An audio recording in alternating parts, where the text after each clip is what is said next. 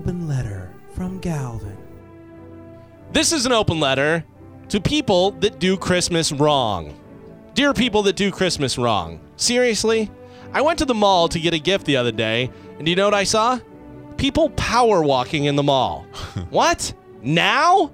I made an executive order. I told them that I was with mall security and that they were banned from walking in the mall until January 20th. Not because the D train is going to be sworn in then. No, it's because they don't get in everyone's way during Christmas shopping, and it gives people about 3 weeks to make the returns if they have to. Then, and only then, can you get back to doing loops around the food court and speed walking past the Sunglass Hut.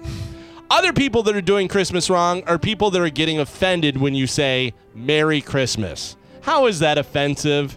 If you want to say Happy Holidays because you work at a store and you could lose your job and you want to make a blanket PC statement, I'm not too upset with you. And if you want to throw me back a Happy Hanukkah or a Happy Kwanzaa because that's what you celebrate, that's fine too.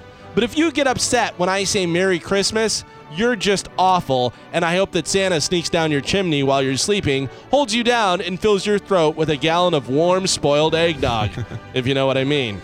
How about this? If I say Merry Christmas and you get offended, maybe you'll like this one instead. Suck it, or roast your chestnuts, or hump yourself. It's Jesus' birthday.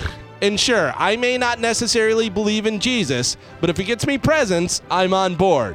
If you told me that you celebrate the birth of an alien leader named Glurb, and every year you're giving everyone that's a believer $1,000 in cash, then I only have one thing to say.